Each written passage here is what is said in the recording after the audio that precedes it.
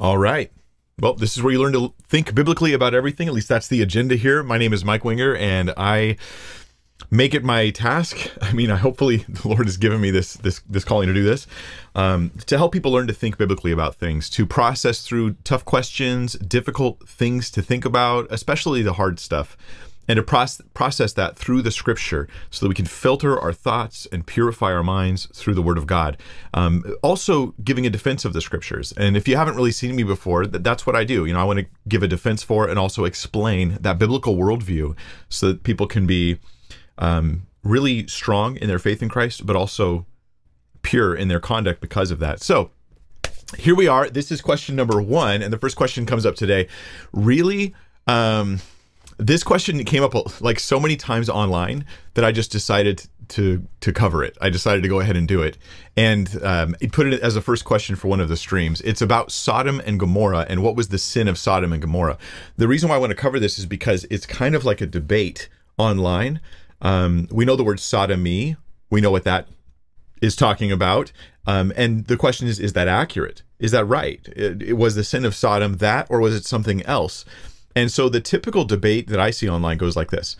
The sin of Sodom, if you actually look at some specific verses in the Old Testament, it was inhospitality, not homosexuality.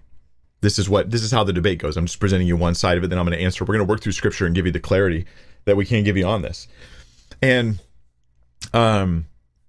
it was a lack of justice for the oppressed. The saying goes, and there's some truth to this, right? It's at least somewhat true. There was a lack of justice for the oppressed. It wasn't that other thing. It was the attempted forcing of relationships with angels. You know what I mean by that, right? I'm trying to be careful with my terms here. It was not the other thing.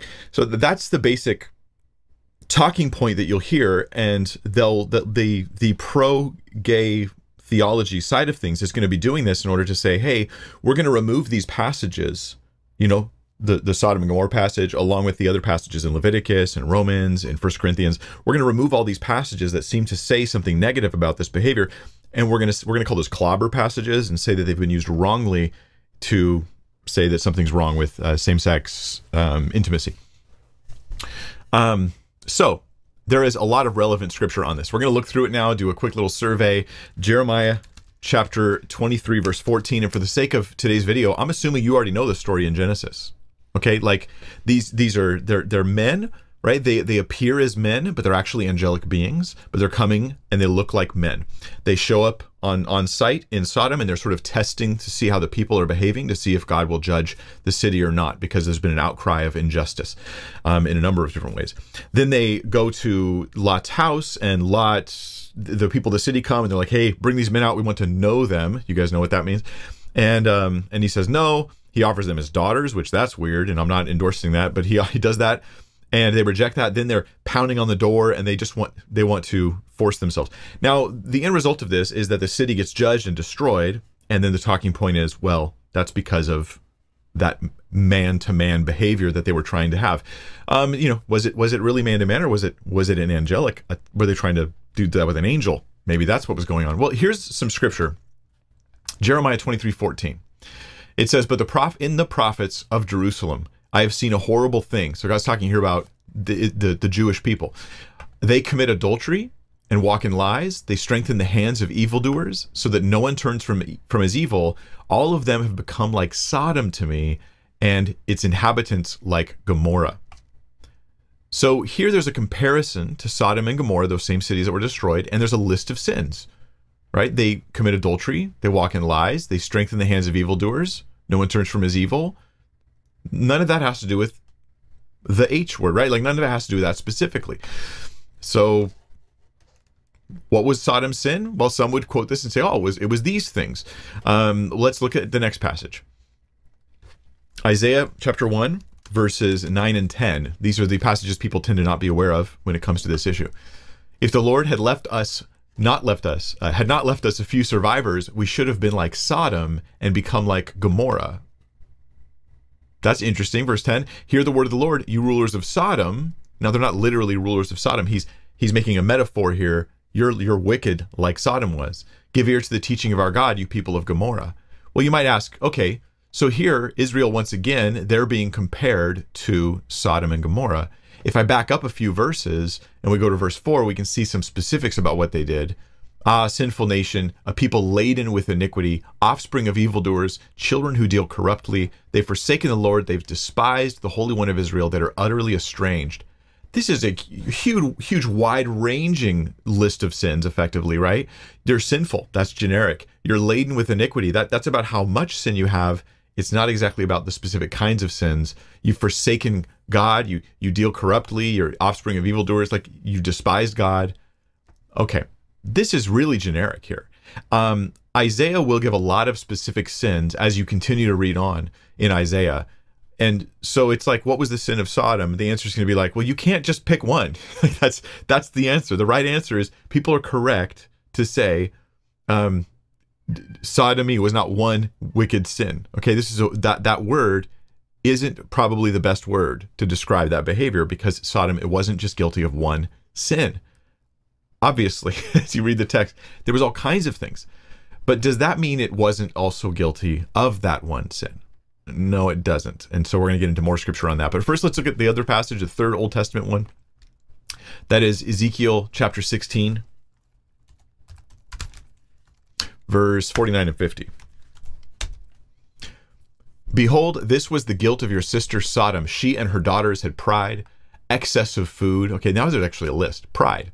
Right? They had excess of food and prosperous ease. That's not bad. Okay, it's not bad that you have extra food and prosperous ease, but did not aid the poor and needy.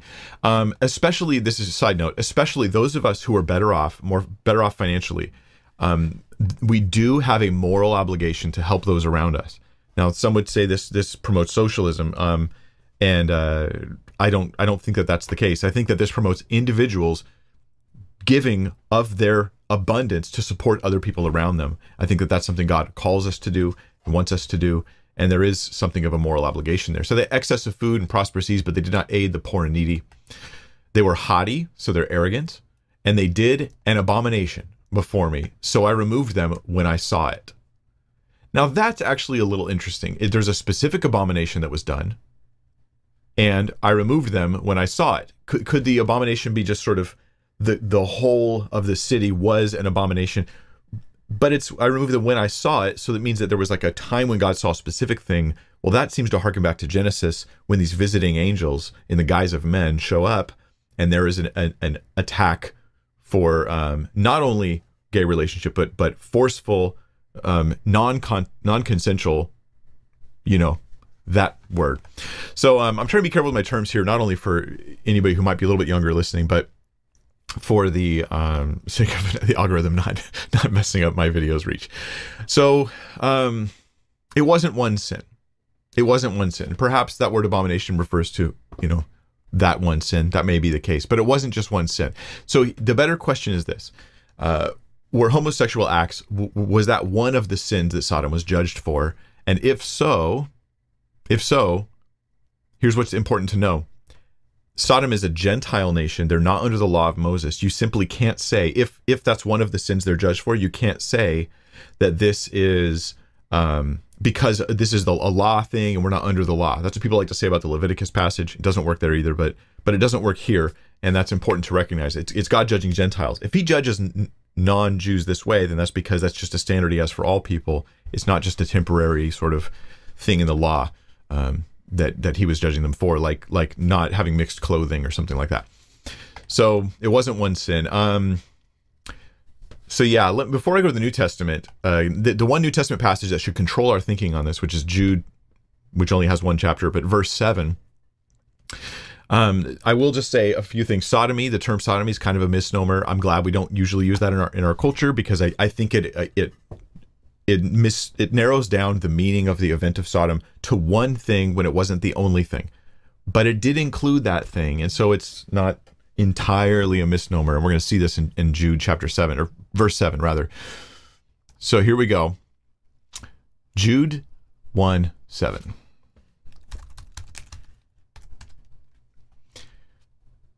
This passage talks about coming judgment for evil people, and it says, just as Sodom and Gomorrah and the surrounding cities, remember that, we'll come back to it, which likewise indulged in sexual immorality and pursued unnatural desire. That's an interesting term there. in the Greek, serve as an example by undergoing a punishment of eternal fire. So here is a New Testament statement that they indulged in sexual immorality in particular, and they pursued unnatural desire in particular, serve as an example. So if you were to say the sin of Sodom was not this, it was pride, but not according to you. You can't isolate out this sexual sin. You can't. It's part of the whole deal. In fact, it becomes, when the visit of the angelic beings, it becomes like the pinnacle moment to demonstrate the real depravity of the people. That's a shocking thing. Now, for anybody who's watching this and you're thinking like, Mike, I'm highly offended by this, let me just slow you down a little bit and say, we can at least ask, as a historical text, we can look at the Bible and say, what is it actually saying here? And you can disagree with it if you want to. I think you're incorrect to do so. But at least as someone who wants to have integrity in the way they deal with an ancient book, even if you think of it that way, I want to have an honest and straightforward and accurate view of what this scripture, this text is saying. And this is clear that the New Testament commentary on the Old Testament highlights this one particular sin. What is that sin? Well, the verse seems to say that it wasn't just an act of forcing themselves on someone else, right? There wasn't just that act.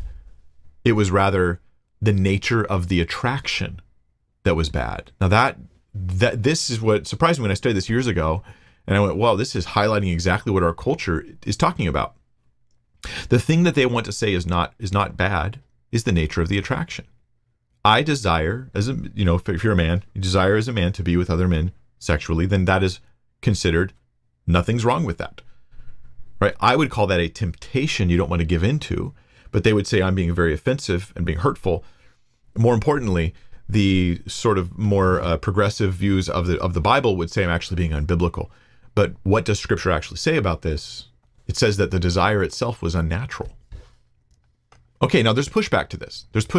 And some people say, well, this word unnatural desire, that phrase, it's a Greek word that means strange flesh, or can be translated as strange flesh, like heteros sarkos, like something other flesh, some other kind of flesh. And you're like, okay, so we don't usually use the word flesh like this in English, so it comes off weird, and that's why you don't want to translate it that way. But you miss the meaning. But what is this thing that it's talking about that is translated here as unnatural desire? Well, somebody might think that these were angels. It could be that it was humans pursuing intimate relations, sexual relations with angels. And that would sort of fit the Genesis narrative, and then it wouldn't apply to the big question today, right? The big question we spend a month in our country, anyways, in the U.S., that they spend a month celebrating every year. It wouldn't apply to that because it'd be about angelic beings. Here's the problems with that view. The men of Sodom didn't have any reason to think these were other than ordinary men. There's nothing in the text that indicates they had any knowledge whatsoever of this. And it seems as though they're doing a willful, knowing sin, but they thought these were normal men. So when you look at it from that perspective, that pushes back a little bit against that, but it gets harder to sustain that view as you keep thinking about what I have on your screen here.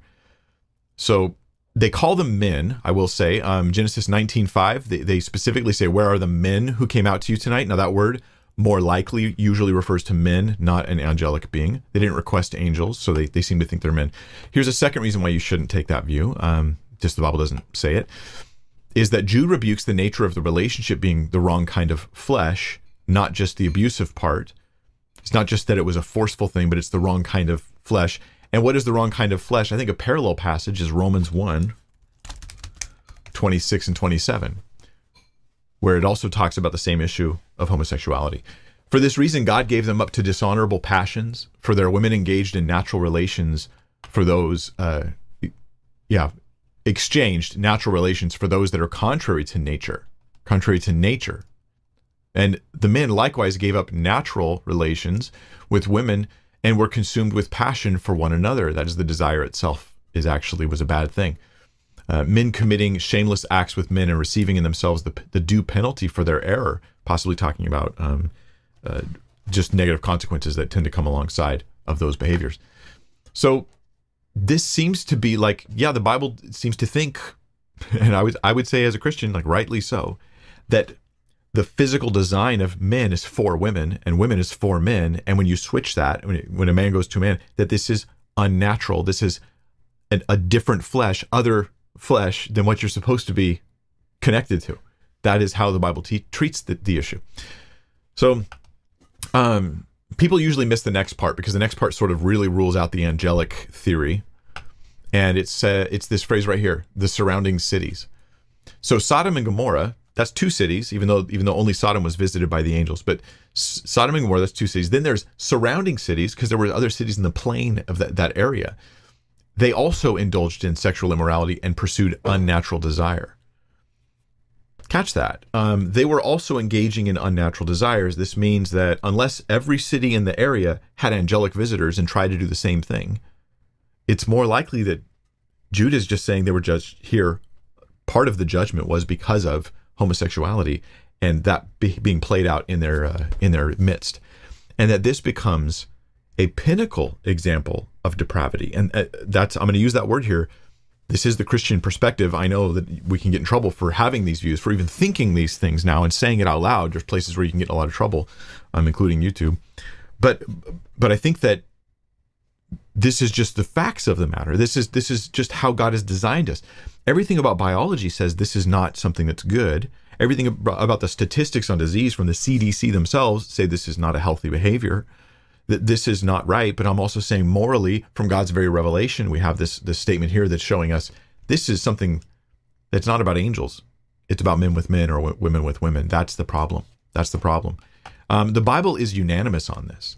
The Bible is utterly unanimous on this. There's no wavering. There's no wiggle room, I don't think, on these issues at all. And I'll come back to the idea of, but what about loving relationships in just a moment. Before I go to all your guys' questions, we'll do 20 questions today. The first one's usually longer than the rest, for those who don't know that already, because I spend all this time prepping it, and the rest I get from the live chat.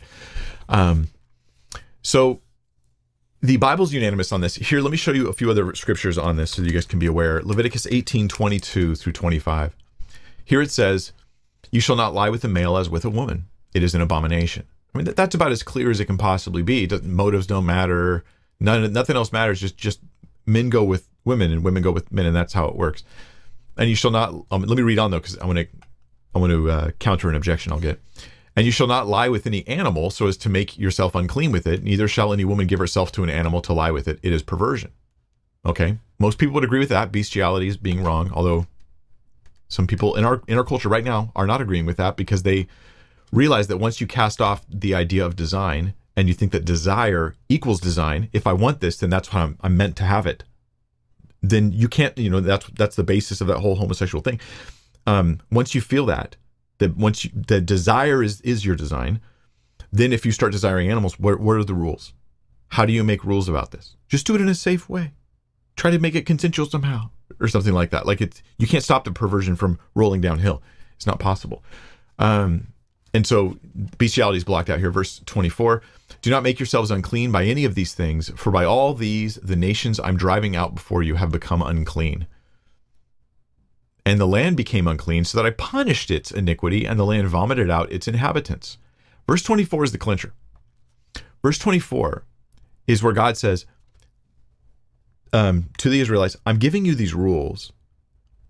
And you might go, "But that's for the law." But then he explains why. Because when the nations that were in the land before you, who don't have the law of the Old Testament, when they did these things, I judged them for it and I kicked them out of the land. So God judges pagan nations for these, just like Sodom. He judges pagan nations for these things. And therefore, it's a lasting prescription against it. It's not something that's part of, you can't say, well, ceremonial law, cleanliness, things. It's not about that, right? It's talking here about something that God judges non-believers and non-Jews for.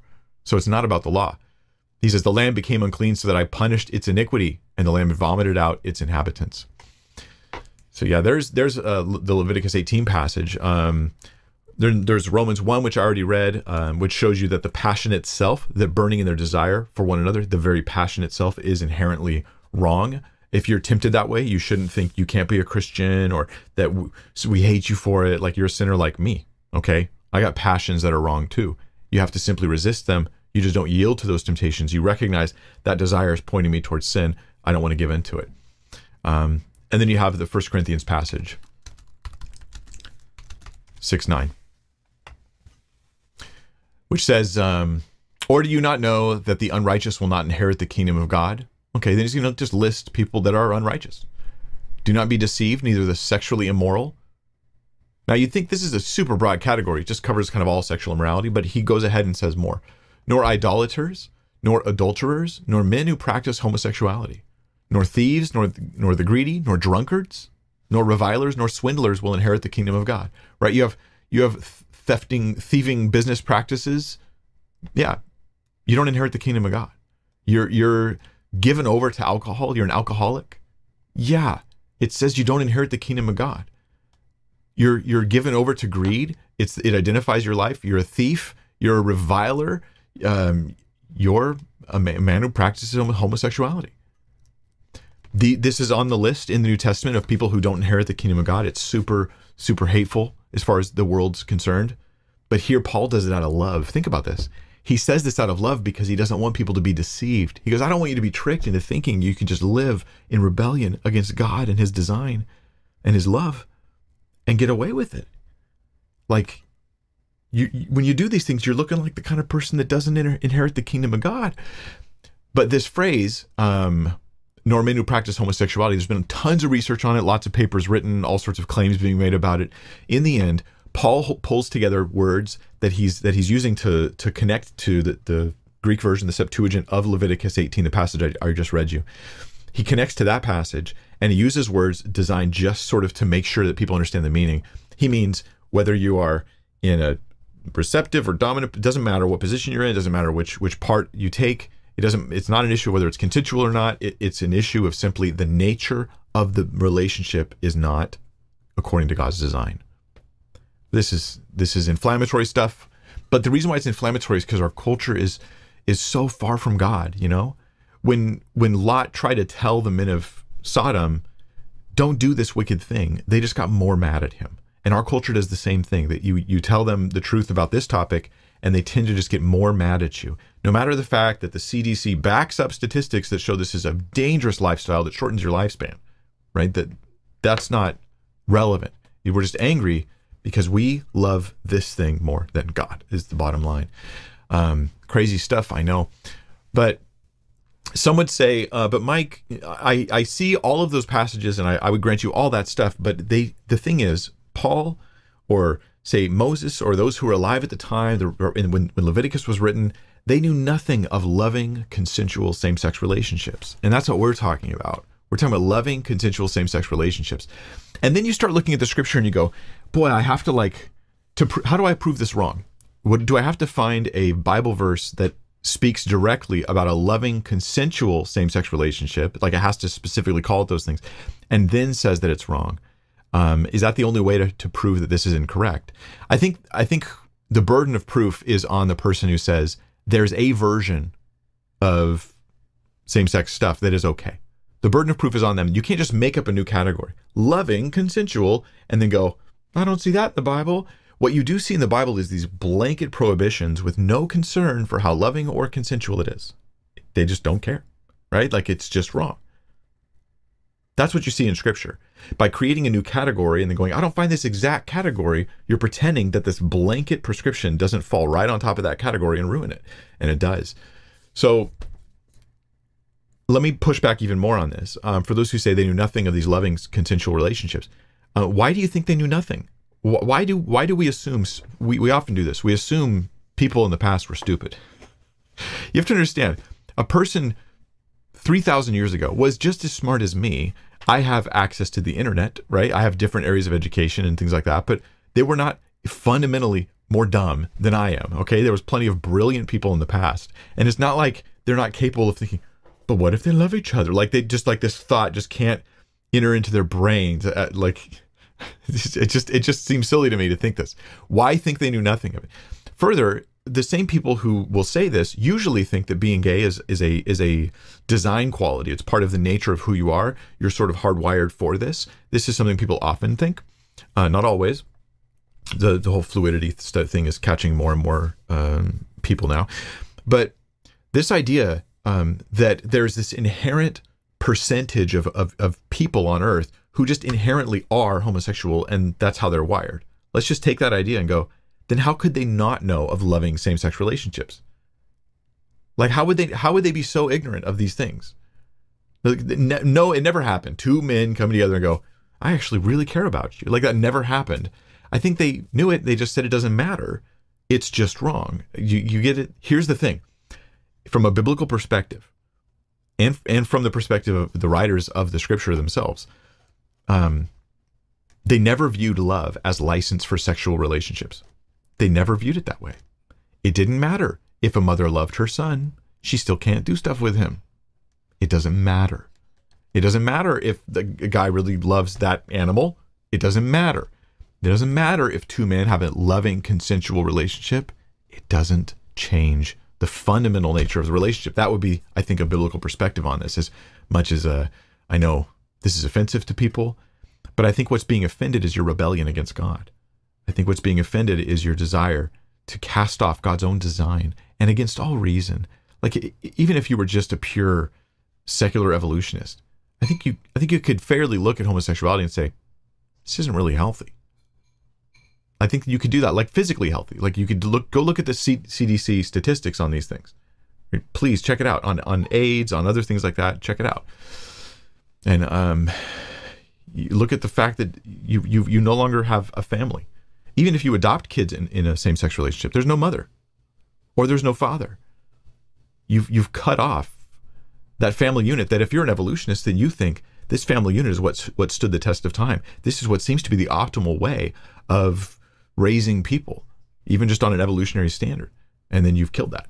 You've ruined that. That's so sad. You will never have your own kids. You're basically committed to infertility if you commit to these lifestyles. That's a sad thing. Now, some people think we need to get rid of a bunch of humans on the earth. I'm not one of those people. So if you think, well, homosexual is good because it will help destroy a lot of human lives, then you can take that perspective if you want. But they never viewed love as a license for sexual relationships. We do now. Now we do. We're all raised on TV shows that are like, when you feel you're ready, you can do it. When you're really in love, that's when it's time to be intimate together. And back in the past, people would be like, well, you got to get married.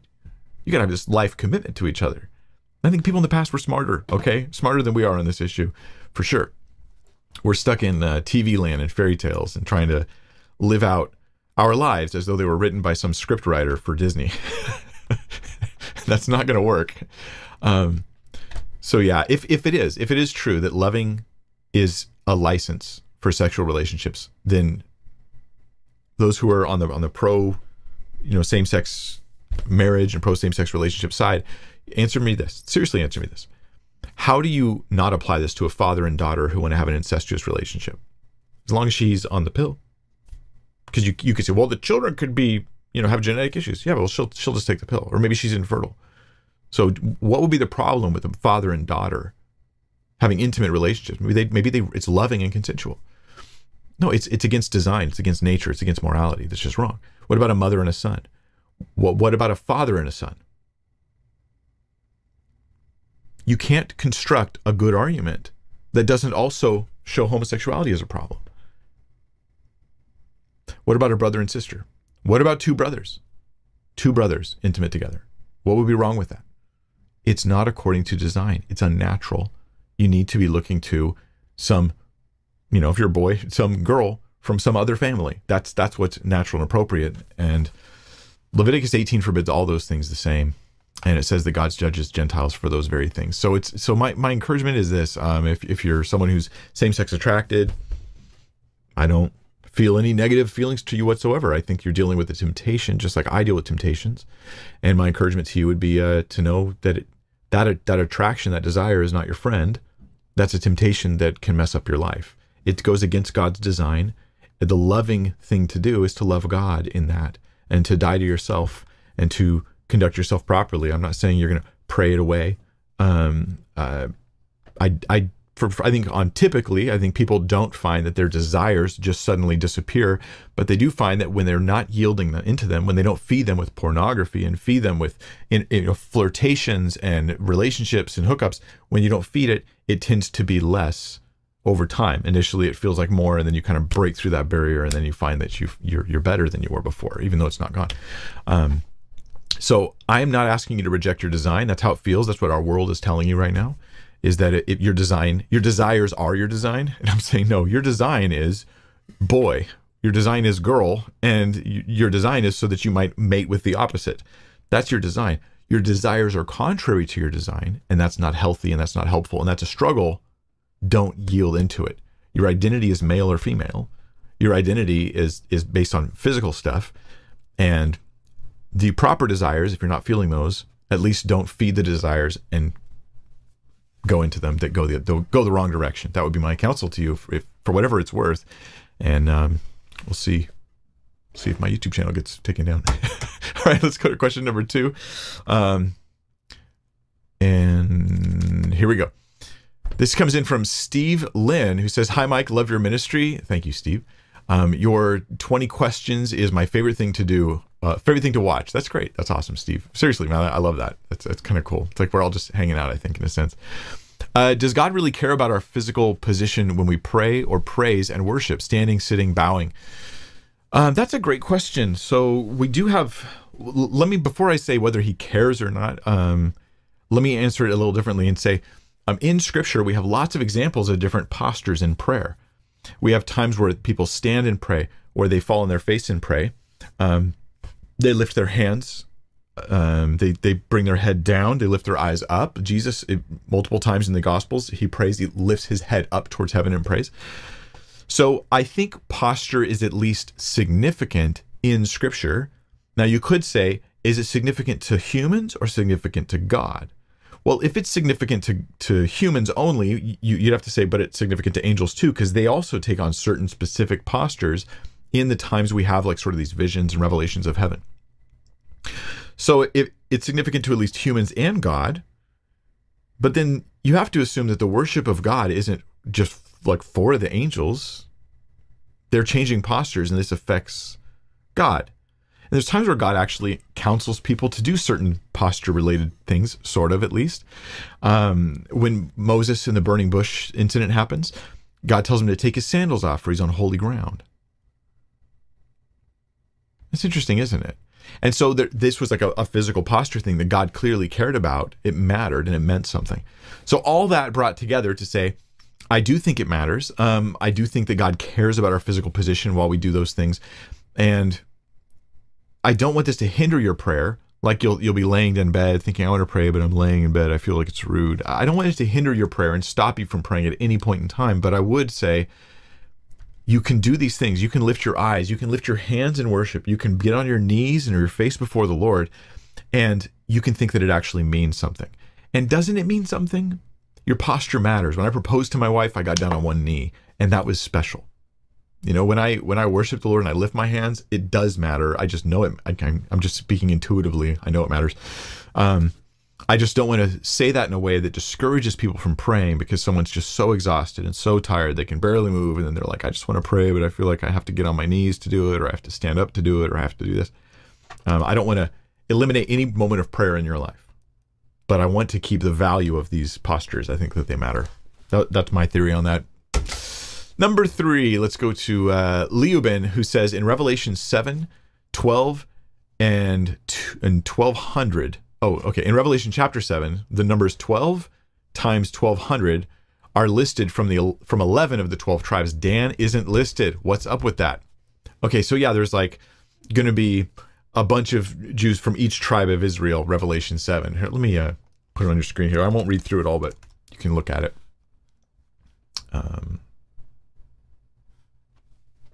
Okay, so 144,000 are sealed here from every tribe of the sons of Israel. 12,000 from each of these tribes. And if you look at the lists, what you'll notice is you don't have Dan. Where's Dan? What's up with Dan? So it does happen in the Scripture where we have these lists of the 12 tribes of Israel. It's always 12. We always have a number of 12 given, but sometimes one is missing and another one is present, and other times it's different. So here we have like Manasseh. So Manasseh, Ephraim and Manasseh were half brothers, right? So what you've got with Manasseh is you have like sort of a tribe within a tribe. And it's interesting that he's counted as one of the 12. So the 12 number is continued, but the specific tribes are not all mentioned. Does this mean that nobody from Dan is saved? No, not at all. Okay, but they're not part of this sealing, Dan. Now you might, I'll give you 2 thoughts on this that I have. and something you can pursue more on your own. But one thing is, you might notice that there's sort of this event happening in the Gospels with the 12 apostles, right? You've got 12 apostles, one of them is Judas. But then in the New Testament, you go down to 11. And then you have this one particular apostle. There's other apostles in the New Testament, right? But one in particular who really stands out in a real special way, maybe that's Paul.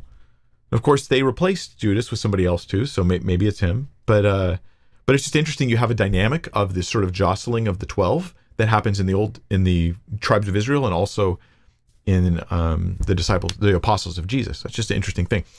So why was Dan left out? Well, the theory that I've heard, and it sounds fairly legit, is that a couple things. One is Dan didn't basically, well, let me just put it the short way. Dan ended up being the center of false worship in Israel. The northern kingdom, where Dan is up in the north, becomes sort of like the hub of rebellion against God, where they make like fake worship, and they have like a altar to false gods up there, and they try to replace the worship of Yahweh in Jerusalem, where God chose to have his name dwell in Jerusalem. Well, they want to make their own place. Why? Because everybody goes to Jerusalem every year. Everybody's all about Jerusalem. What this means is the south has the power of the kingdom, right? Well, they're supposed to, right? Because that's where the king is actually dwelling. But when the kingdom split north and south, you have Israel up here, Judah down here. And for the many, many years where there was two separate kingdoms, the north was the worst, right? Judah in the south had a number of good kings and a number of bad kings. Up in the north, Israel, they did not have a single good king to their name. Not a single one was good. When you read in Kings where it gives summaries, oh, and he was a good king and he brought reforms, right? You never hear that from the kings of the north. They're always lousy, terrible, the worst, the absolute worst, the worstest or sauce. They're always just different degrees of bad. So Dan can represent this rebellion against God, represent that. If I had to guess why Dan is not included in this, it might be just one application could be an awareness that just because you have a Christian heritage, or just because you have a heritage of following Jesus, there are those who within that heritage are abandoning Christ, are not following Christ, or are fake Christians or whatever. And it just makes us aware that we need to keep our hearts serious about our obedience to Jesus and serious about our faith in Christ. Some thoughts for you. Let's go to question number 4. And we got all 20 questions in for today, so thank you guys for putting them in. If some people don't hear me say that and they might still load them, that's fine, but I won't be able to get any of them. But before I read number 4, let me tell you guys about this. So here we go. I haven't talked about these in a long time. This is the Bible Thinker mug, and there's also the old version right here. Right, these are by Brent Zockel, who has his own pottery thing. I am not the middleman here. I'm just telling you about it. I don't make a single penny off any of these mugs. What we do is I asked Brent if he would take $5 from every time he sells a mug. If he takes $5 from it, and we funnel that over to missions, to a missions work, not even Bible Thinker ministry, because I don't really want to sustain my ministry through selling things. So I put a link in the video description where you can go to Brent Zockel's pottery page, and you can look at the stuff he sells there and check the details, okay? Because you guys are all around the world. Shipping might be different where you're at, or it might not be available depending on what country you're in. But recently, he said he wants to be able to start, here we go, personalizing. So if you, on your checkout page, if you get one, if you put in like, I don't know, add notes, send notes to the people, you can type that you want like a name carved into it as well. I think that's how it works. Look, I don't involve myself in this stuff much. I'm just passing on what I was told. I hope I got it right. The reason why I showed you this one, this is the old mug. He still has these. I actually think I like that logo better than our current logo, but I had to switch it for various reasons. But let's go to question 4. Emily Jordan says, hey, Pastor Mike, how should we view mythical gods? Were they real? They had to come from somewhere to get the idea, right? In short, I view them as there's something demonic, there's something satanic behind the mythical gods. That is to say, behind, let's pick Thor, for example, there is not a being a lot like Thor. No, there is a being that is demonic, or a group of them that are demonic, that are inspiring and driving and pushing the worship of Thor and receiving it. But they're imposters. I view it more like the Wizard of Oz. Okay, in the Wizard of Oz, they go to visit Oz, and he's got this amazing holographic machine and it's shooting fire and doing all these things, right? But behind it all, he's like, pay no attention to the man behind the curtain. I'm suggesting there's a lesser being that's behind the curtain, so to speak, not as weak as the Wizard of Oz was by any means, but not like those beings. So I don't think Thor exists as on a Christian worldview. I think Thor is a deception laid out by the enemy. Baal is a deception laid out by the enemy, and all these gods are trying to claim territory that actually belongs to the true God, claim attributes or claim power that actually belong to the true God. So Satan's not powerless, and the entities behind the angelic type beings, the fallen angels, you might say, behind these false idols are not powerless, but they aren't what they pretend to be. That's the important thing. So yeah, I this is why for some Christians who go like, wow, behind these things is like this evil sort of council of evil beings, you know, Satan's sort of principalities and powers and rulers of the wickedness and the darkness of this time, is they start to sometimes talk, I see this in discussions, as though, well, Thor's probably like this and Thor probably did that. And I'm like, but the thing is, Thor is the hologram, and you're discussing the thing behind the curtain. That we should not associate with the two. Now, the idol is a lie. Thor is a lie. Artemis is a lie. Zeus and Osiris and Mithras, these are the lies. There's no reality behind that lie other than some angelic being. So yeah, that's my perspective on it. And yeah, I'll move forward. Let's go to number 5. Hunter Measures says, how do you reconcile Galatians 4:28 through 31 with Jesus saying he didn't come to abolish the law? Casting them out kind of seems like abolishing. LOL. All right, let's check out Hunter's verse here. Galatians 4:28. Now you brothers, like Isaac, are children of promise. But just as at that time he who was born according to the flesh persecuted him who was born according to the Spirit, so also it is now. But what does the scripture say? Cast out the slave woman and her son, for the son of the slave woman shall not inherit with the son of the free woman. So, brothers, we are not children of the slave, but of the free woman. Let me read your question again. I'm not sure if I understood it. How do I reconcile that passage with Jesus saying he didn't come to abolish the law? Casting them out kind of seems like abolishing. Okay, so yeah, I think there's a bit of nuance we need here with understanding Jesus and his relationship with the law. He says that he didn't come to destroy the law, but to fulfill it. I think that some people camp out on him not coming to destroy the law, and they miss out on the but fulfill it part. What do you think happens when something has been fulfilled? That is, it has been accomplished. So Jesus goes, I'm not opposing the law. I'm not destroying the law. I am going to fulfill it. And so now me as a Christian, I say I have fulfilled the law through Jesus. I, Mike Winger, have fulfilled the law of the Old Testament in its entirety and all of its requirements vicariously through Jesus. So that someone goes, well, Mike, you need to obey the law. In a sense, I go, I already have through Christ. It's already fulfilled. And I'm now no longer under that tutor, under that education, that training that would lead me to the Jesus that fulfilled it. He is the fullness of all that. So in a sense, I obey the law, but it's through Christ. And now I follow what Paul calls the law of Christ, which is to walk in love and holiness, love others as you love yourself, love God with all your heart, soul, mind, and strength. And I follow those commands, which are connected to the law, big time, right? That's a good summary of it, but not the details and the particulars of the law, because I'm not under it in that sense. So your question is, casting them out seems like abolishing. Casting out the slave woman and her son is not this is like trigger words in our culture. They wouldn't understand what Paul was trying to say probably, but he basically is trying to say, here's a story where the one who is in bondage, which is considered a bad thing, being a slave is not good, right? This is a bad thing. But the person who is enslaved, they end up not being a person who inherits. They don't get to inherit all that the free one has. And so he's saying, look, as long as you are in bondage to sin or the law, you will never truly inherit these things. You need to be set free. You need to become a son, not just one who's going to work and labor, but one who rests in his relationship with God. You got to move from work performance to achieve God's favor to being his son, his adopted son or daughter, although he calls us all sons for a good reason, actually, in Christ. And so I hope that helps, Hunter. Yeah. All right, let's go to the next question. Number 6, Danny Boy TV says, how can I respond with scripture to my Catholic friend who says, I've seen Mary and saints do miracles when my dad was in the ICU. That's why it's hard to leave the Catholic religion. I've seen it.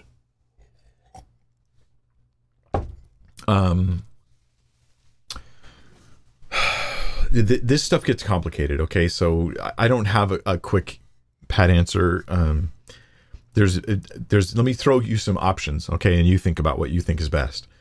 One thing to do is to say, tell me more about that story. What did you see specifically? And then as you listen to the story, you try to evaluate whether this was God doing something specifically, like in the name of Mary or the saints, or if it was God doing something in spite of all that. You might listen to the story and try to understand it better. Anyway, that's one approach you can have there. Another approach is to simply sidestep this and say, just because of your experience, do you think that means that everything that the Pope says is right? Do you think that means that the Pope is infallible? That all the claims that Catholicism makes about the Bible are true and everything? Is that what you think it means? And try to work down and around that issue. Maybe it's better, because some people, they hold to a certain moment so tightly that if you keep trying to work on that moment where you talk about this miracle thing that he's saying, you may find that the walls just go up higher and higher. And maybe it's better to say, well, Catholicism teaches that the Bible is God's word, right? So we both believe that. Can we maybe do a Bible study on Ephesians? And let's look at Ephesians chapter 2. And let's look at Romans chapter 5. There's a good one to talk to a Catholic friend about, because it says that not only are you saved by grace, but you stand in grace. You stand by faith. So you're continually staying in that place of salvation through grace. That's a big deal.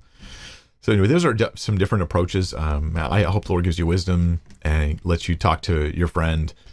Yeah. All right, let's go to number 7.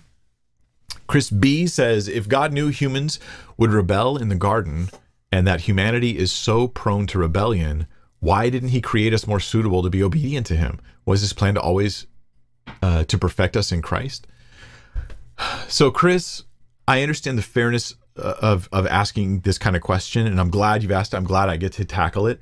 But the way I want to tackle it is, in a sense, to stop and say, how much of this do you expect to understand? This is actually pretty important to me. And the reason why is because if I expect more understanding than is reasonable, then I will find myself frustrated and even doubting God because I didn't get more understanding. But I never should have expected that. That was an unreasonable degree of understanding. So for example, let's suppose that I explain to somebody, I'm trying to think of something that gets complicated quick. I explained to somebody how in 1 Timothy 2:12, where it says authenteo, that a woman, I'm already going to lose people, that I do not allow a woman to teach or have authority over a man. That word authority, it's authenteo. And you go, well, why did they translate that authority? I want to understand that. And I'll say, it's actually a complicated word. If you go back to classical Greek times, and you go back sort of the Atticist kind of version of Greek, that word actually can connote murder. It can talk about murder, or it can talk about, killing someone of your own blood in particular, like a kin murder yourself or a relative. And then over time, of course, it seems to shift. There's one scholar that suggests that it represents a doer, another one that says it represents one who does criminal acts. And although I think that several of his examples are actually of murder, not criminal acts in general. And so that's Wilshire. I sort of set him aside on that point. But, then when you get to the New Testament times, you find that the verb and the cognates of that noun really do support a more of an authority type understanding of the term. And the question then becomes whether it's actually pejorative or ingressive in connotation, because we don't know for sure which one it might be in 1 Timothy 2:12. But Kostenberger did a really good study of oude and how that correlates different words in the Greek New Testament. And now you're getting frustrated because you don't understand most of what I'm saying, but you didn't expect to, right? You probably are thinking at some point, oh, forget it. This is over my head. Just never mind. Right? This is all coming in my next video on women in ministry. I'm probably just losing people. You rightly would think, why on earth would I have understood that? You would have had to explain that a lot slower, Mike. be more careful in the way you put quotes on screen and stuff and go real slow, maybe then I'd start to grab it. Even then, I would lose at least a third of the audience who's just got, forget it. You're asking about God's motives on why he created humanity a certain way and not another way. Now, imagine another analogy here. You roll back time and God makes humanity slightly different. Now flash forward thousands or millions or however many years to this moment we're in right now. Can you tell me like how different it would be? Like how different would today be if we did that? Chris, if God did this and he did your other alternative, I can't even imagine what it would be like. If God had made humans that were more suitable to be obedient to him, or perhaps there was no rebellion. Okay, well, if there wasn't rebellion, then there'd be no redemption. If there wasn't rebellion, then would there be free will? Now we can have a big philosophical discussion on the nature of free will and say, well, yeah, sure, you have free will. It's just that I made you so that all of you choose the exact same thing and nobody chooses different. And I did that by design. So God hardwires into us obedience. Do we even have free will? How valuable is free will? Well, how valuable is love? Love is very valuable. Love is immeasurably valuable.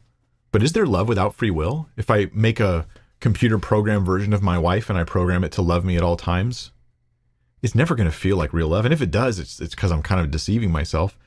But my wife, who has a choice, chooses to love me, that matters a lot more. That's valuable.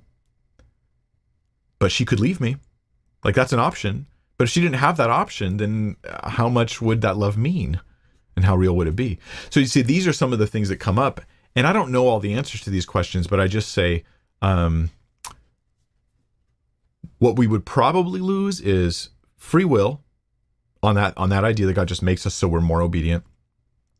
So there isn't rebellion, there isn't sin, there isn't that kind of thing. We would also lose the love of God in Christ, the knowledge of Christ, the revelation of God's incredible love for humanity, because there would be no sin to die for. There would be no sacrifice to make. There would be no God so loved the world that he gave his own son. And then so our joy in heaven seems like it would be maxed out at a lower degree, so to speak. So those are some of the problems. But what else would it be? I don't know. Maybe more time. I would think of other things, other ways to answer this question.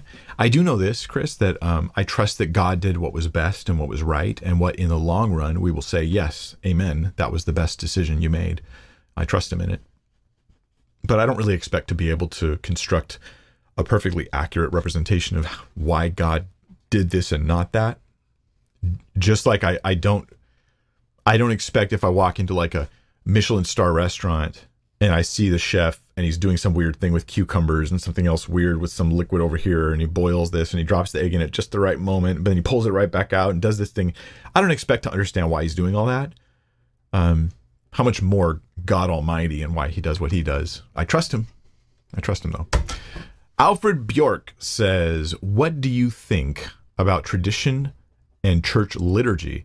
Is it not a problem that contemporary churches lack beauty and tradition in their doctrine?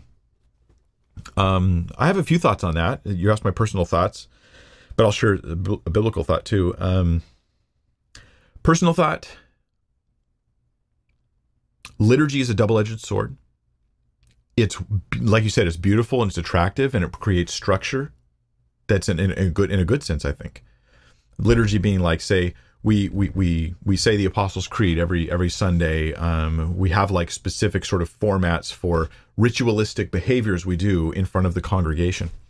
But it's a double-edged sword. So it's beautiful and it adds structure and it can help instill meaning in the moment, because sometimes people are so casual with church that it feels less important than it is.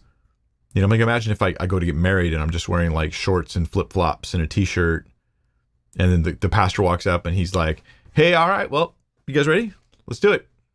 So you're going to get married. You commit 100% rest of your life? All right, you too? All right, man and wife. You can kiss. That doesn't honor the moment, you know? And so the moment is that honorable. It is that valuable, but you don't feel it. And so there's a sense in which liturgy helps people to feel and sense this is a great value, the power and the importance of the moment. But it's a double-edged sword. So liturgy can also go the other way. Liturgy can it can turn our attention away from biblical truths and onto symbols and representations so much that we can be pulled away from the truth of God through liturgy. So you could think of iconography and the use of icons in worship, in prayer, and in churches, not just to be there as a reminder of something, but actual veneration of icons, of these physical objects that are supposed to represent these beings. Like, this is something that's clearly unbiblical. Historically, the church has been very much against it, but it's so ingrained in the liturgy of so many Christian groups that it becomes part and parcel of who they are and what they do. You know, that's bad. That's bad. Liturgy becomes a way that it can preserve the importance of the moment, and it can even preserve biblical things, right? But it can also drift as liturgy becomes a goal, an agenda. Like, I want to create a sense of feeling and meaningfulness through liturgy. It can create a situation where we're importing new ideas and new theology through practices and habits and rituals that actually conflicts with Scripture. And so we see it go both ways. You know, so I think that there's churches out there with lots of liturgy and churches with less liturgy. As long as our liturgy can be tested with Scripture and be seen to be accurate and true according to the Word of God, then that's good. But liturgy becomes kind of a Bible of its own, in a sense, where the liturgy itself, the fact that something is done in a liturgical manner proves that it's something that we should trust and we should do in the future. And that can be deeply concerning because there's things you'll do that you don't find in Scripture. Finally, I'll say this: in Scripture, we have a case for and against liturgy. For liturgy, God gave a lot of structure in the Old Testament in the rituals and the temple, and tons of liturgy about how things are to be done. Specific stuff, like then you'll take this part of the animal and you'll do this with it, and you'll go over here and you'll sprinkle this over here, and then you'll take this piece of clothing off and put this other one on, and you'll go into the thing and you'll come out and then you'll make this statement. So very ritualistic. But in the New Testament church, on the other side, we don't see a ton of liturgy there. There might be some in the book of Acts. It talks about Acts 2:42, and I don't really know entirely what to do with this, but I'll share it with you. They devoted themselves to the apostles' teaching and the fellowship and the breaking of bread and the prayers. The ESV even translates this way: the prayers. It may be that these are specific kinds of prayers, like specific statements of prayer or rituals of prayer. Now, we don't see that in the New Testament typically. Usually when people pray, each prayer is individual in, the Gospels and Acts and stuff. Jesus to give us one sort of by rote prayer that we can use, the Lord's Prayer. This may have been a liturgical prayer in the early New Testament church. Other than that, we don't have much liturgy. We even find that when they were breaking bread, when they were gathering together, there seems to have not been a lot of structures, so that Paul in 1 Corinthians, he's writing to them going he's trying to give them more structure in their church. So the New Testament being organic, being new, and not being based upon the temple ordinances and liturgy, it seems as though the early church had a lot less liturgy than a lot of more liturgical churches today. So as much as you might like that liturgy, it's not probably original for the most part. So it should be treated as a secondary thing, at least. Here's my opinion on that. Caleb McMurtry has a question and says, it seems that Jesus in Matthew 24:14 indicates that his return will come once the gospel is preached to all nations. Can we assume this will happen sooner rather than much later? Let's go look at the passage. Matthew 24:14. Let me drink some water while I'll put something on the screen for you to look at. Here we go. Read that.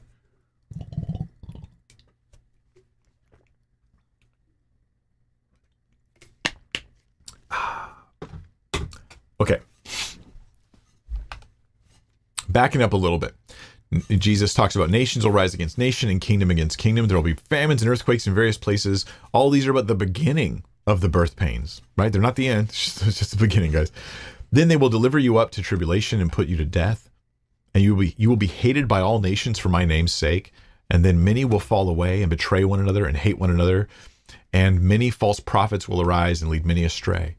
And because lawlessness will be increased, the love of many will grow cold. You notice how the word many was used so many times? Interesting. But the one who endures to the end will be saved. And this gospel of the kingdom will be proclaimed throughout the whole world as a testimony to all nations, and then the end will come. So are we to take this idea that then is connected just to verse 14? Or should we take the idea that the then the end will come is connected to all of the predictions that have come? Right? Starting all the way back from ultimately verse 3, I guess. They're like, hey, tell us when these things will be and what will be the sign of your coming and of the end of the age. And in Matthew 24, he's like, all sorts of things. People are going to come in my name, wars, rumors of wars, all the stuff I just read to you. It's all going to happen. And then he says, but the one who endures to the end will be saved. This is all the stuff that's going to happen to you and around you, right? But guess what? Jesus is going to win. This gospel of the kingdom will be proclaimed throughout all the whole world as a testimony to all nations. And then the end will come. So if you take the and then to only refer to verse 14, then yeah, you're right. As soon as the gospel has been preached to all nations, then the end comes. So it would seem as though missionaries can usher in the end by just making sure the gospel gets out to every nation. And the minute it hits the last tribe or the last nation, the last people group, then the end comes.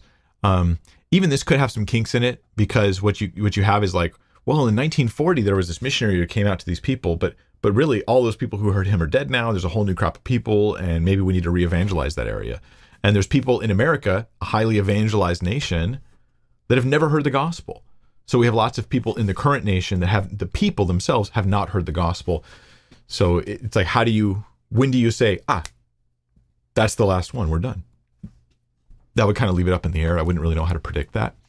But I tend to think that the end will come is more of a broader than the end will come. Right? All this stuff will happen and then the end will come. It's not meant to give you a time. It's meant to tell you what's going to happen in the midst of all the persecution and all the false prophets, yet the gospel is going to be proclaimed throughout the whole world. That's how I take it, and it's disappointing because it doesn't get people excited about when they can predict the end and Jesus' return. And I'm like, well, no one knows the day or the hour. And I think that that's actually, and you can't play games with, well, but you might know the month or the season. Like, well, I think you missed the point if you think day and hour only refer to days and hours.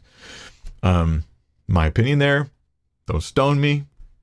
The advantage of being at home in my office and not right in front of you when I say these things. All right, let's go to question number 10. Keisha's Cake Factory says, is Michael the Archangel Jesus? I once heard a pastor give praises and prayers to Michael on the pulpit, and when I asked him, he referenced a few scriptures, but I'm just not fully convinced. I'm with you, Keisha. I'm with you and your Cake Factory on this one. So Jesus is called Michael the Archangel in two different ways. And one of them is, I think, wrong, and the other one is heresy. So let me talk about the heresy one first. The heresy one is like, say, Jehovah's Witnesses, who are like, Jesus is Michael the Archangel. Because Jesus is merely an angel, he is not God with us, right? He's not God. He's not the second person of the Trinity. He's just Michael the Archangel. Then there is another group who says they think Jesus is connected to Michael the Archangel because Michael is something like a theophany. So I do believe in theophanies. I think Christophanies are these appearances of Jesus in the Old Testament. The phrase, the angel of the Lord, every time you see that in the Old Testament, that you do have, I believe, an actual appearance of Christ. So this other group is just saying, I just think Michael is one of the times Jesus appeared in the Old Testament is in the form of Michael. But he's still the second person of the Trinity. They're not changing their theology at all. So it's easy to get these two groups confused. You hear someone go, well, Jesus is Michael. You got to ask, you mean he's only Michael? Or you mean he's the second person of the Trinity who appeared as Michael the Archangel at some point in time? And then you can find out whether it's heresy or not. So is it accurate, though? I don't think there's any good reason to think Jesus is Michael the Archangel. I don't think there's any good reason to think that.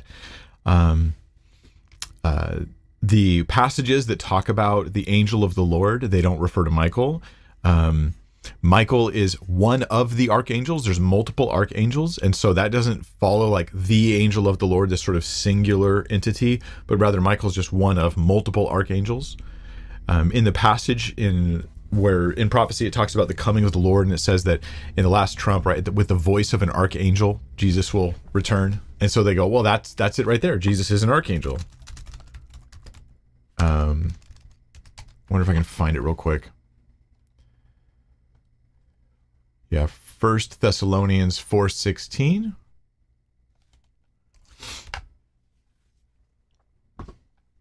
Okay, for the Lord himself will descend from heaven with a shout, with the voice of an archangel, and with the trumpet of God. Then the dead in Christ will rise first. Now, some would say this is Jesus actually is. That's New King James. Here's an example. Let's say the ESV. Here with the voice of an archangel. So they take the statement that he comes with the voice of an archangel to be that Jesus himself has the voice of an archangel, and additionally is an archangel. Like if you have the voice of an archangel, then you therefore are an archangel. But he also comes with the sound of a trumpet. Is Jesus a trumpet? And the answer is obviously no. Nobody who thinks he's the archangel Michael is going to say he's a trumpet, but the logic seems pretty similar. He's coming with the voice of an archangel, with the sound of a trumpet. It's as though heaven comes sort of with Jesus, so to speak, and you hear like the shout of an archangel. And in Revelation, we hear angels announcing things all the time. They announce and they say things all the time, and then Jesus goes and does things. This could simply be that. With the voice of an archangel, Jesus returns. Doesn't mean he is an archangel. This is very little to base a theology of Jesus's identity on. So I wouldn't go there myself at all. I dealt with this somewhere. I thought I had it in a video somewhere where I dealt with Jehovah's Witness teaching somewhere where I went through some other verses too. I don't remember. If I find it or think of it, I'll put it in the video description down below. If not, maybe I'll need to take this as a question one day where I can answer in more detail, because there's more to it than that. But I hope that helps you. I'm with you, Keisha, on your skepticism on that. Samuel Poirier. Sorry, Samuel. I don't know how to pronounce your name. He says, "Hey, Pastor Mike, thank you for all the time you spend researching all our Bible questions. It's my privilege and honor. I'm grateful that I get to do it. Can you shed some clarity on what exactly is Behemoth and Leviathan in the Old Testament?" Oh man, Samuel, it's been so long since I looked into that. I know there's different theories, Behemoth and Leviathan. Some are like, well, it's an alligator, or it's a hippo, or it's just a fictitious creature, or it's a dinosaur. And I'm not sure. I guess I can't really shed light on that. I've gone over it multiple times, and in my head, I've gone a little bit back and forth, and I'm just not resolved on it. So Job is a very poetic book. Okay, I do think the events of Job are history, like I think they actually happened, but they are written in a very poetic fashion. The speeches of the different people, the structure of Job, a lot of poetry there. The fact that there's a lot of poetry there makes it harder to determine exactly what's the real world correspondence of this thing that you're talking about. Are these poetic exaggerations for the sake of emphasis and force and clarity to get the point across? Or is this meant to be literal? If it's literal, what is this creature? So the more literal you make it, the harder it is to equate these things with anything known to man, any creature known to man. But again, it's really poetic. I just don't know the right answer on that one. So I apologize, Samuel. I wish I could be of more help. Number 12, Jay Towles says, "Hey, Pastor Mike, was Jesus indwelled with the Holy Spirit, or was it his own divine nature that sustained him while on earth in his human form?"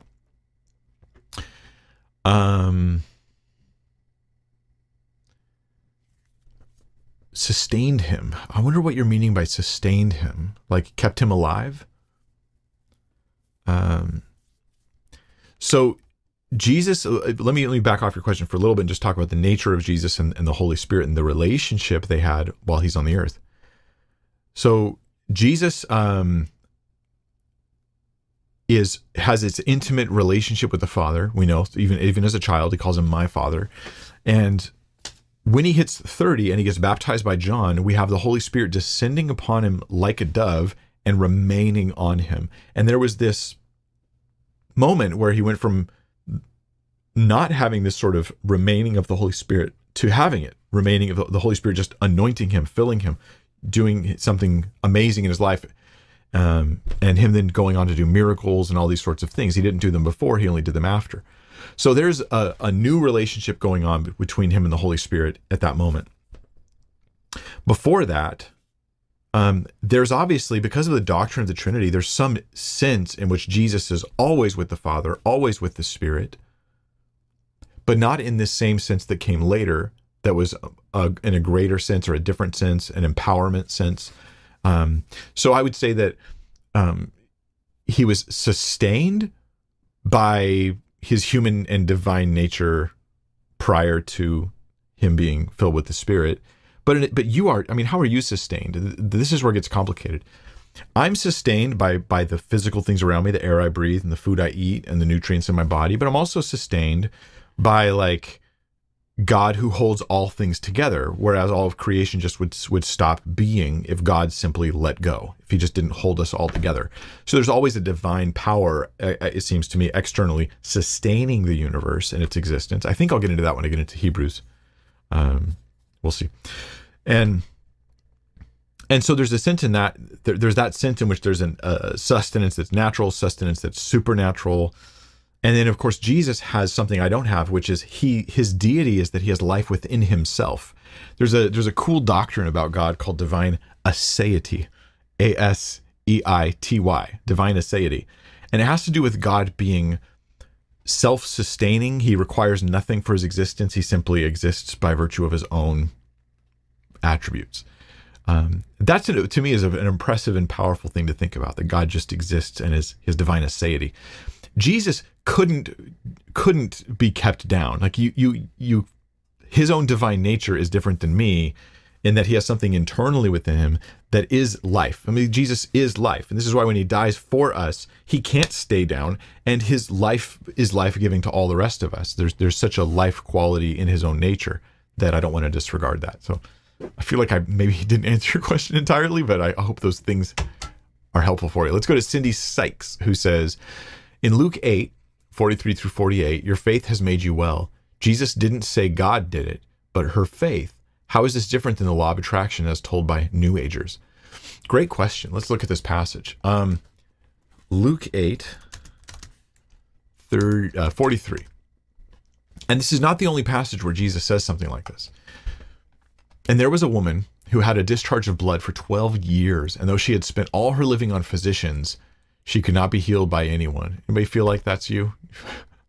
This still happens today quite a bit, actually. Thanks, doc, for all the pills and things I've done that haven't helped and cost me all that money. She came up behind him and touched the fringe of his garment, and immediately her discharge of blood ceased. And Jesus said, who was it that touched me? When all denied it, Peter said, Master, the crowds are surrounding you and are pressing in on you. But Jesus said, someone touched me, for I perceive that power has gone out from me. And when the woman saw that she was not hidden, she came trembling and falling down before him, declared in the presence of all the people why she had touched him and how she had been immediately healed. And he said to her, daughter, your faith has made you well. Go in peace. Your faith has made you well. So the law of attraction is different than this in some specific ways, at least in my understanding of the law of attraction. I had a student years ago who was super into the law of attraction. It was the weirdest thing. She was literally ruining her life because of it. It turned her into a total narcissist and actually caused her to think that her narcissism was good. Even though they try to say no, don't do that with the law of attraction. Don't do that. But that sure is the effect it had on her. At any rate, how is it different? Well, it wasn't in a vacuum, as though simply the power of faith made her well. That's not what Jesus is saying. Word of faith teachers, those guys, like a lot of them, what they get at is it's as though faith is a power that you're like the force, right? Like you have to believe that you can do it. Believe in yourself. Look, use the force, Luke. Like you're using your faith to cause something to happen. And so they'll quote verses that sound like that. Like where in Hebrews it says like, by faith they move mountains. By faith they do these things. That I think is not the biblical thing, because you could take all the faith she had. Here's the difference. All the faith that woman had. And you could put that faith in, instead of Jesus, put it in some guy whose name was like Bob, right? First century Bob. He's a Roman centurion. She hears great things about him. Supposedly he can heal. She has all the faith in the world. She comes up behind him and she touches him. If I just touch Bob's garment, I know I can be healed. And nothing happens because her faith isn't the power that did it. Her faith is the thing that she did, right? That caused God to say, I'm going to heal you. But faith misdirected, faith that is directed at self, faith that is directed at something other than God, or faith that is, well, you have all the faith in the world, yet it's mixed in with pride and selfish motives. Or maybe you have all the faith in the world and what you want is even a good thing, like Paul saying, I want God to free me from this thorn in my flesh. You have all the faith in the world, you're desiring a good thing, but it's not according to God's will. He has some other plan for you that may even involve suffering and lack. So that faith doesn't matter. What happens when you have all the faith in the world and you don't get what you want with the law of attraction or with word faith? You just keep faithing it, right? You keep faithing it until you get it. But biblically, what happens when God says, no, that's not what I have for you? You say, all right, Lord, I take all that faith I have for healing, and I use that faith to trust you in spite of me not being healed. And I don't think that the law of attraction can make this move very easily. And I don't think that word of faith tends to be able to make that move very easily. There's lots of different people who would say they're part of that camp, and some of them would say, no, I can make that move fine. And I'm just saying, for the word of faith stuff I've seen, I've been exposed to, from what I understand of it, they can't make that move very easily. And so they say things like, God always wants to heal. I can't believe for a second that it's just God's will for me to go through this suffering. See, they can't make that move. They won't make that move. They're just going to keep believing for healing instead of believing when they're not healed. So there's a big, giant difference that goes on right there. Paul's thorn in the flesh is a significant thing there. Your faith is tested when you trust God for healing, but it's tested, I think, even more when you trust God when you're not. And there's a giant difference. So Jesus says your faith has made you well. He didn't mean faith like a power. He just meant you trusted me, and that's why you were healed. You trusted me. You can do that part, but you can't actually do the healing. You don't actually make anything healed by faith. Biblically, the idea of faith is it's powerless, and that's why it's so beautiful. You believe, and that equals nothing. You didn't do anything. You just believed. It's not the power of belief. It's the lack of power in you merely believing something. Believing things doesn't make them happen at all. Like, I could believe this remote for my lights, it's going to fly, and I could believe it with all my heart, and nothing's going to happen. That's why it's amazing that when I believe God and he heals, he gets all the glory. Because what did I do? I just trusted him. So faith as a power, no, that's not biblical. Faith as lack of power, that's more biblical. That's more biblical. Number 14. Scambaiter X, great name, says, what are your thoughts on the Hellfire and Brimstone style of preaching? Is there any truth in it? Absolutely there is. I know we don't like it in our culture. Maybe our culture needs a lot more of it, to be honest. Sometimes the Hellfire and Brimstone preachers are angry, mean-spirited people, right? They're not preaching out of love. There's no compassion that's there. They're power-focused individuals. Okay, sometimes this happens. They're power-focused individuals, and so they like powerful preaching and declaring powerful things, and they bring a lot of condemnation and all that. But is there a biblical case that can be made for telling people, like, you better repent or judgment is coming? Absolutely. Throughout the scriptures. In fact, some of God's prophetic champs, the guys that are out there doing the best stuff out there, they're going and saying, hey guys, repent or judgment will come. Jonah's message, although he probably said more than this, some people act like it's all he said. He went around to Nineveh and he says 40 days and then judgment. Now, some people think like that's all. He just said the one sentence over and over again, went around the whole city. And now it's possible that's what he did. I think it's probably a summary of his message. He went out and he preached to them and he told them basically that the summary, the nuts and bolts of it are, hey, judgment is coming and it's coming right away. That was appropriate. Now, in our culture, and we should be wise about this, we've been raised with media and movies and TV where there's always the crazy dude with the sign, right? End is near. He's always a total nutter. That will make those types of messages harder to preach. You will have to fight an uphill battle so that people understand you are not a nutter. You are a thoughtful, serious person who really understands things. Now, Jonah had a word from God that judgment was coming. Now, if you're going to run out and be like, 40 days and judgment, you're like, where's your word from God? Otherwise, you're just a false prophet. But what you can do is you can say, hey, Jesus warned the people that destruction was coming, and because he knew, he was prophetically speaking that destruction was coming to Israel. Paul in the book of Acts, Peter, when they go around, they tell people, God has called us to repent of these things and to be forgiven. And they did so in a way that implies like, yeah, there's judgment coming. So I don't want to be the nutter. I don't want to be an angry or arrogant or proud or boastful person. But there are many, many Christians, many even who are watching this video right now, who are thinking, anybody who says judgment is coming or uses hell as in part of their evangelism, like, that's just wrong. You're not biblical. There is a right way to do it. And if we just look at the examples in the scripture, you just can't get around it. Jesus himself talked about hell a lot, actually. And he did so because he cared about people. Now imagine this. Imagine saying that ads against people smoking cigarettes, where they're like, stop your chain smoking habit. Imagine saying, but don't talk about cancer or any health issues. Only talk about the positives. You won't smell anymore and you'll have more people to talk to. You'll be saving money. But don't talk about cancer, and heart attacks and stuff. You see that this is like a muzzle you're putting where you would actually like to help people and talk to them like, hey, you're going to stand before God when you die. Like everybody watching this, everybody too, you'll stand before God one day and he'll actually judge you based on your life. And it's not just like all flowers and rainbows stuff. It's like he actually judges you for every thought, every deed, and you've all done some pretty bad stuff. If you looked at a woman with lust, you've committed adultery in your heart. If you've hated someone in your heart wrongly, it's like you murdered them. God, he does care about your heart. He cares about the whole you. But the problem is that God's actually holy. Like he's not just good. He's not just great. He's not just really nice. Oh no, he's much better than that. He's holy. Holy people feel oppressive to sinners because we never measure up to their standards. And you don't measure up to God's standards. Neither do I.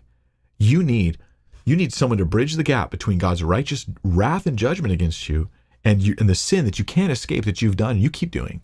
And that person is Jesus. And he comes and he dies on the cross and he suffers for your sin. He gets punished, hurt, just killed, crucified, because that's what I deserve. So in my place he dies that I might receive the grace of God. Now, if I want to pretend that judgment isn't part of that, or hell's not part of that, or fire and brimstone preaching is not part of that, then I'm actually leaving out a huge chunk of the authentic gospel message.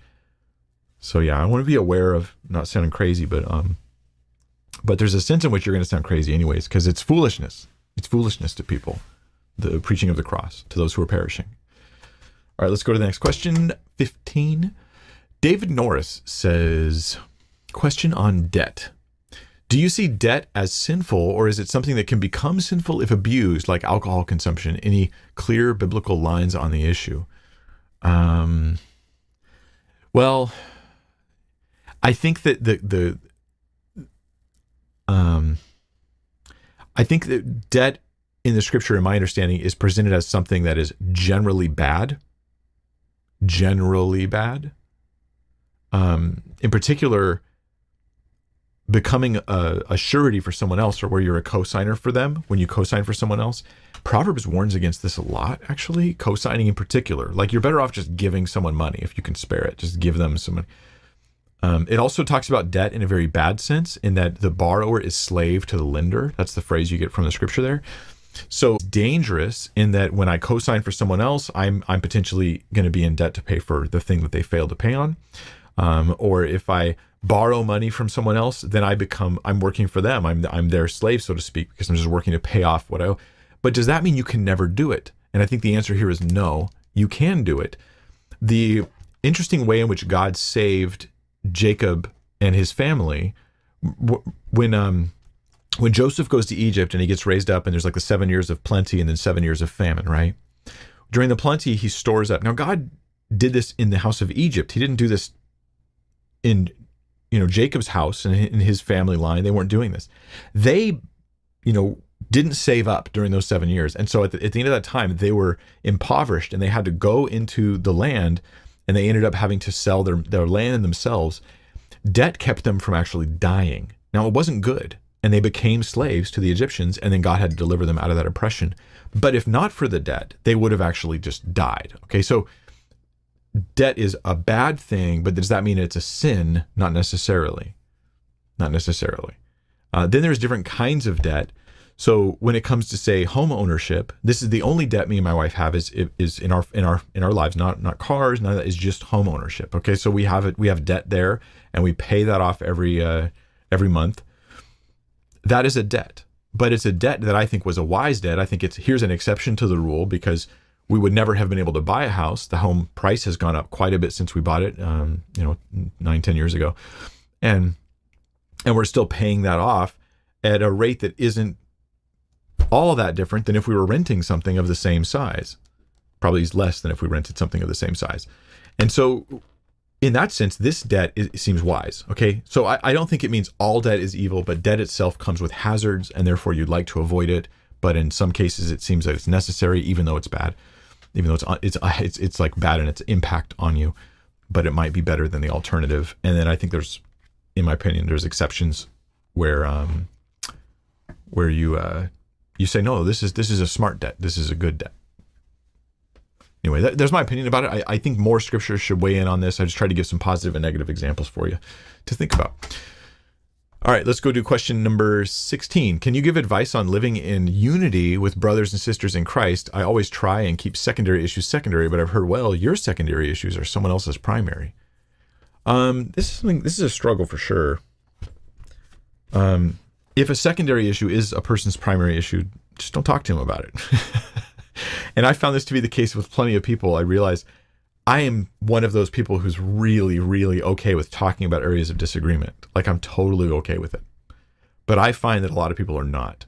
And so I learn from experience. I go, oh, don't bring that up. Like I have a family member who, he has certain views that are more on the liberal spectrum of things. He's not exactly a liberal, but he's more leaning that way. Anyway, I've talked to him about things and I realized after a couple different times that he gets pretty upset when we're just having casual conversation about this stuff. And I'm not upset at all, but I was like, I just need to never bring this stuff up with them because boy, it stays and harbors in their heart quite a lot. And I don't want that. I want the relationship to be more important than this disagreement. And so I avoid it with them. You might be like me. Maybe you enjoy talking about these issues. Maybe it doesn't get you upset. Maybe you think it's just iron sharpening iron and you're kind of helping each other and learning and growing. And they say something, I never thought of that. That was really interesting. And they're just thinking, I can't believe this person.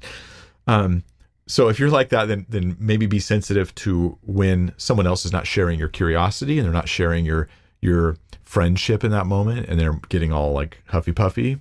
Maybe it's time to back off. Just my practical advice. We are in scripture to endeavor to keep the unity of the Spirit in the bond of peace. This is something we have to labor at. We have to really try to do. It doesn't happen automatically. So, let me read your question again, make sure I got this.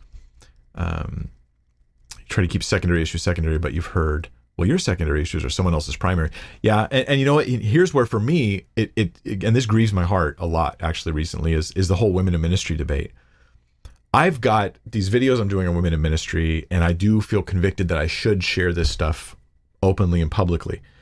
And I've come down hard on the complementarian side. I'm more strong than when I started. I feel very much that the complementarian view is correct and obviously correct from scripture. Like that is, I don't think this is even an issue where I go, I could totally understand why we're agreeing to disagree. Like I think that there's a lot of misinformation and confusion that shouldn't be out there. And so this is not a popular opinion, okay? And I've had many people who I followed your content for years. I used to like Mike's content, but not anymore since the women in ministry stuff. He's so biased and he's this and that. And I feel the division. The thing is, I don't actually divide. I wouldn't divide, relationally from a woman who disagrees with me, a man who disagrees with me, a woman pastor. I wouldn't condemn her, even though I think that the Bible is clear on this topic. But they would me. So not all of them, but some of them would me. And so I've experienced a lot of that in my ministry. This is why a lot of ministers will avoid these secondary issues and these because they're trying to avoid exactly your concern. Well, there's a time to talk about it and a time to avoid it. And in my case, I think I should talk about it. And the only thing I can do is try to be as loving and gracious as I can, but without compromising truth. I don't want to be so gracious that I pretend that bad ideas have more merit than they do. And that irks people. Like if I at least was saying, well, it's 50-50, it goes either way, but I lean this way, like that would probably make them a lot happier. I just don't think that's true. So I can't say it. So yeah, maybe learn from me. Don't talk about anything ever, and don't ever offend anyone or ever say anything to anyone about anything, and everything will be fine. I'm being sarcastic. I don't divide over these issues, but I can't control that other people will. But if I know they will, and I have no reason why I need to talk to them about it, then why would I? However, my Women in Ministry series, for example, I have a lot of reason why I need to keep talking about it. It's too big of a topic in our culture and in our time and in our churches for me to not talk about it. 17. Brandon Utterback says, I'm a manager for a large retailer, and I've recently had 2 employees request that I address them by their non-binary pronouns. Thoughts on how I should proceed? Okay, Brandon, my opinion here. I've wrestled with this back and forth a lot.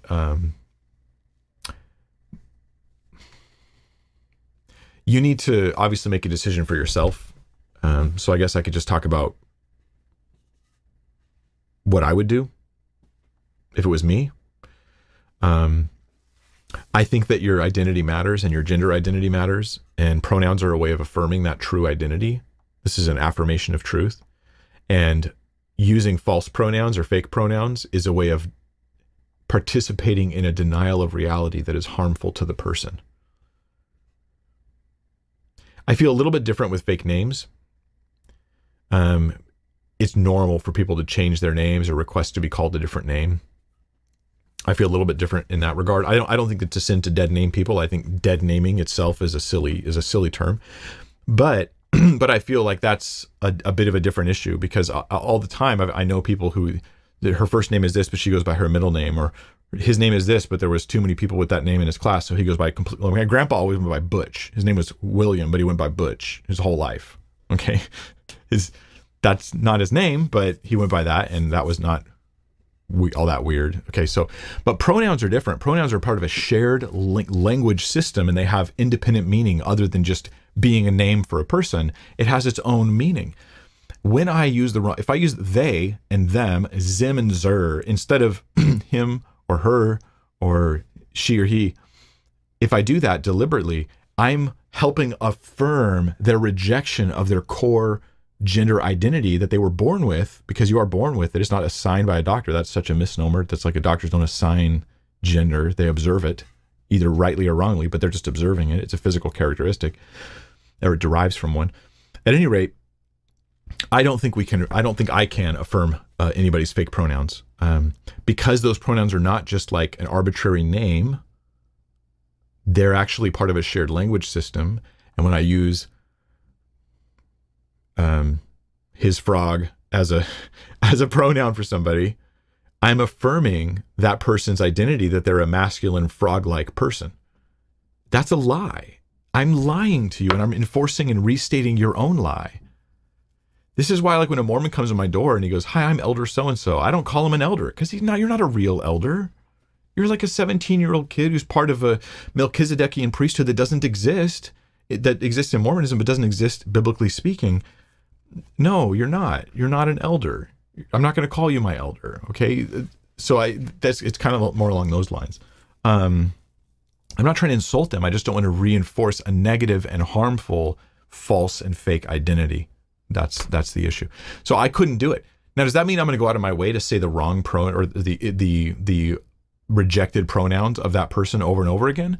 No, I mean, realistically, because it's such a hot topic in our culture, I'm probably more likely going to avoid using pronouns if I can construct a sentence where I just avoid it entirely. But if one comes out, it's going to be the correct pronoun.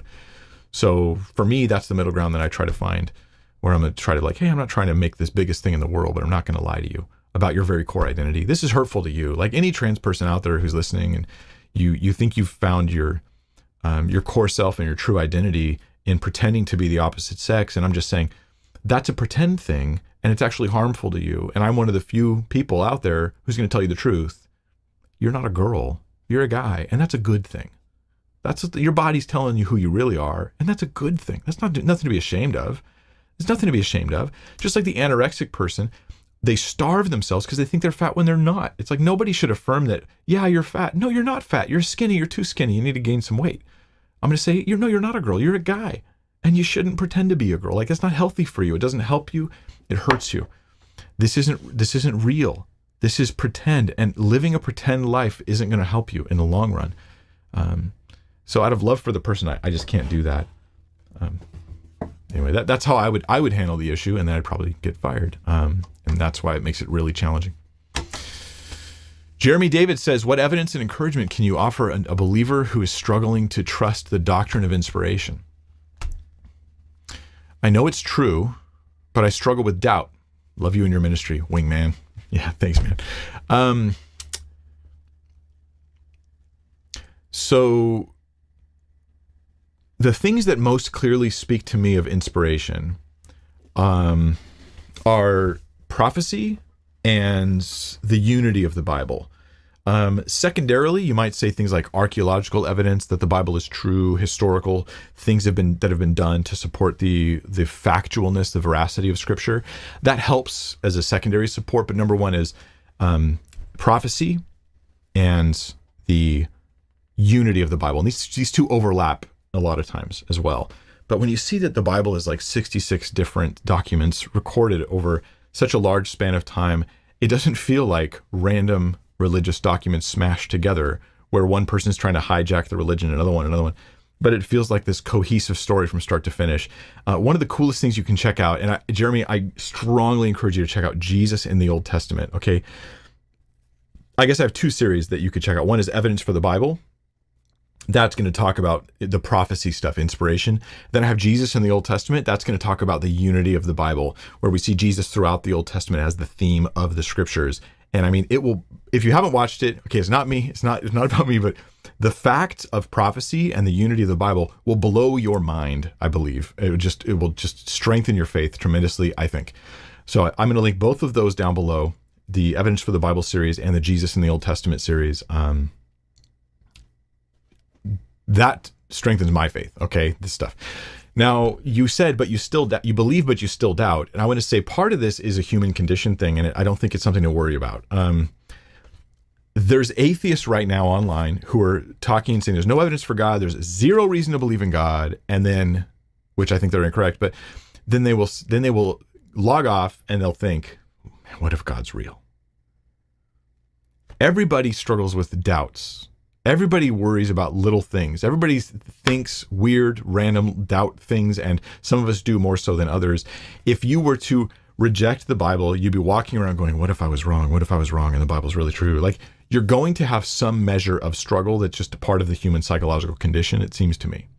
And the Bible seems to affirm this too, because you have Jesus who encounters a centurion who he tells, like, I can do this thing you're asking me to do if you'll believe.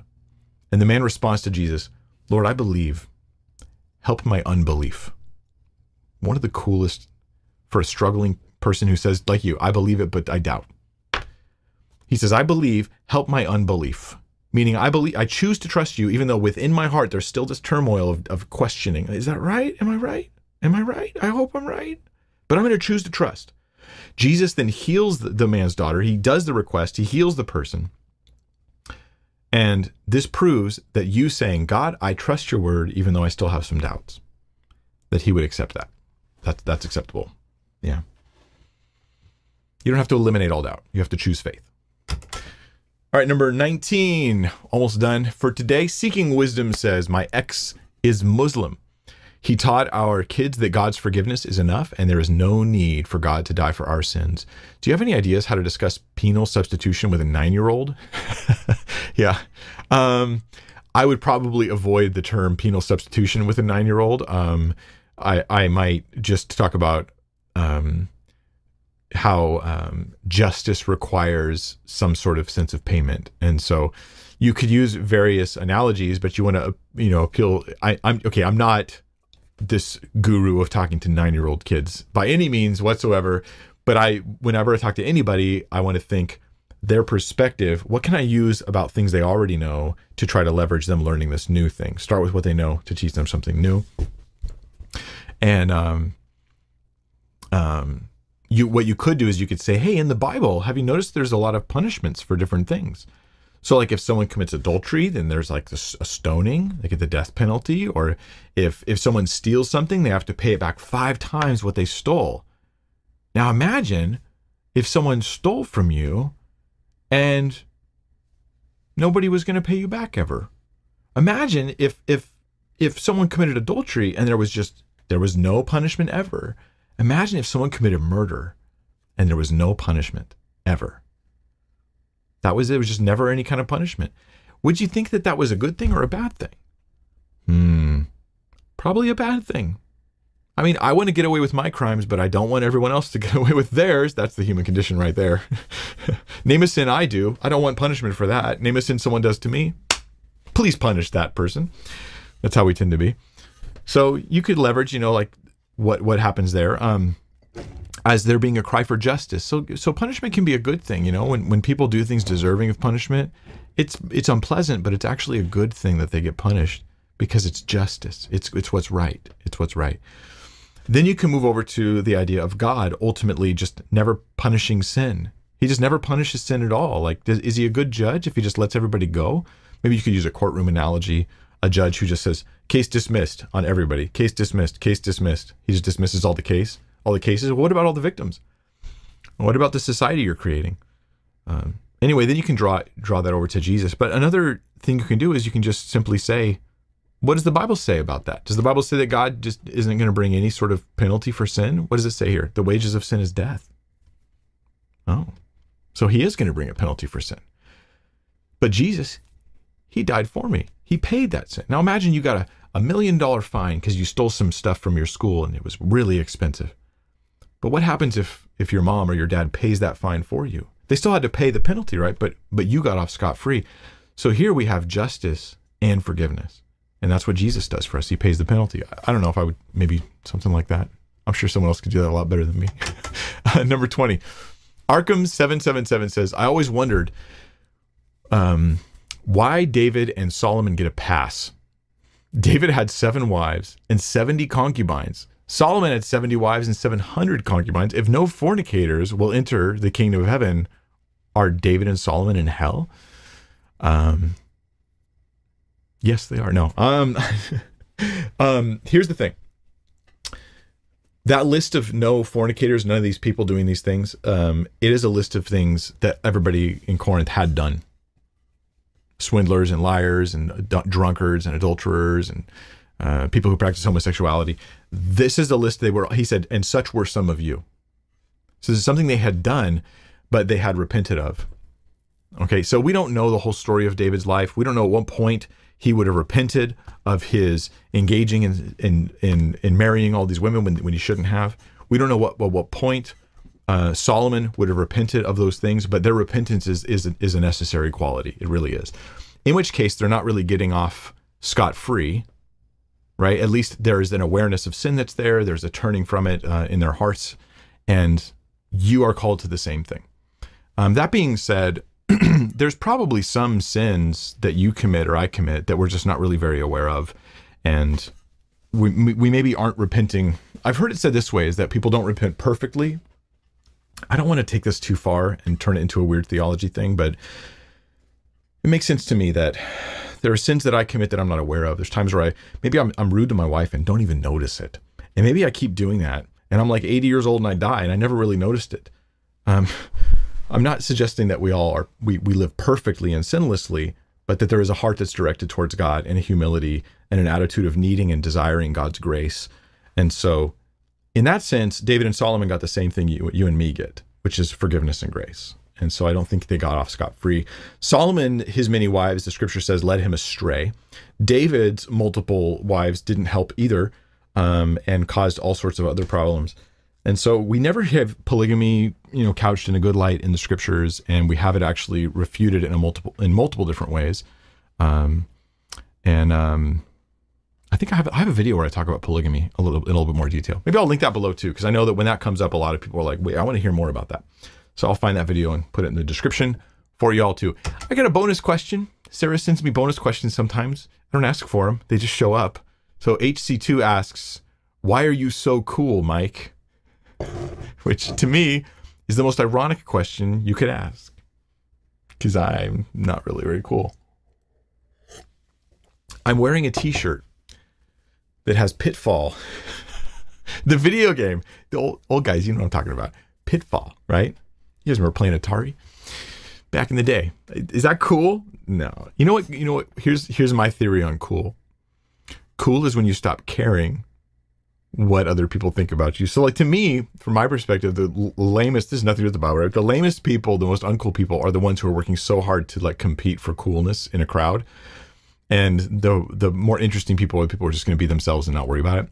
And I think a lot of people agree with that, which is why there's a different thing that happens when someone just stops caring and I'm just going to be who I am, not worry about all that.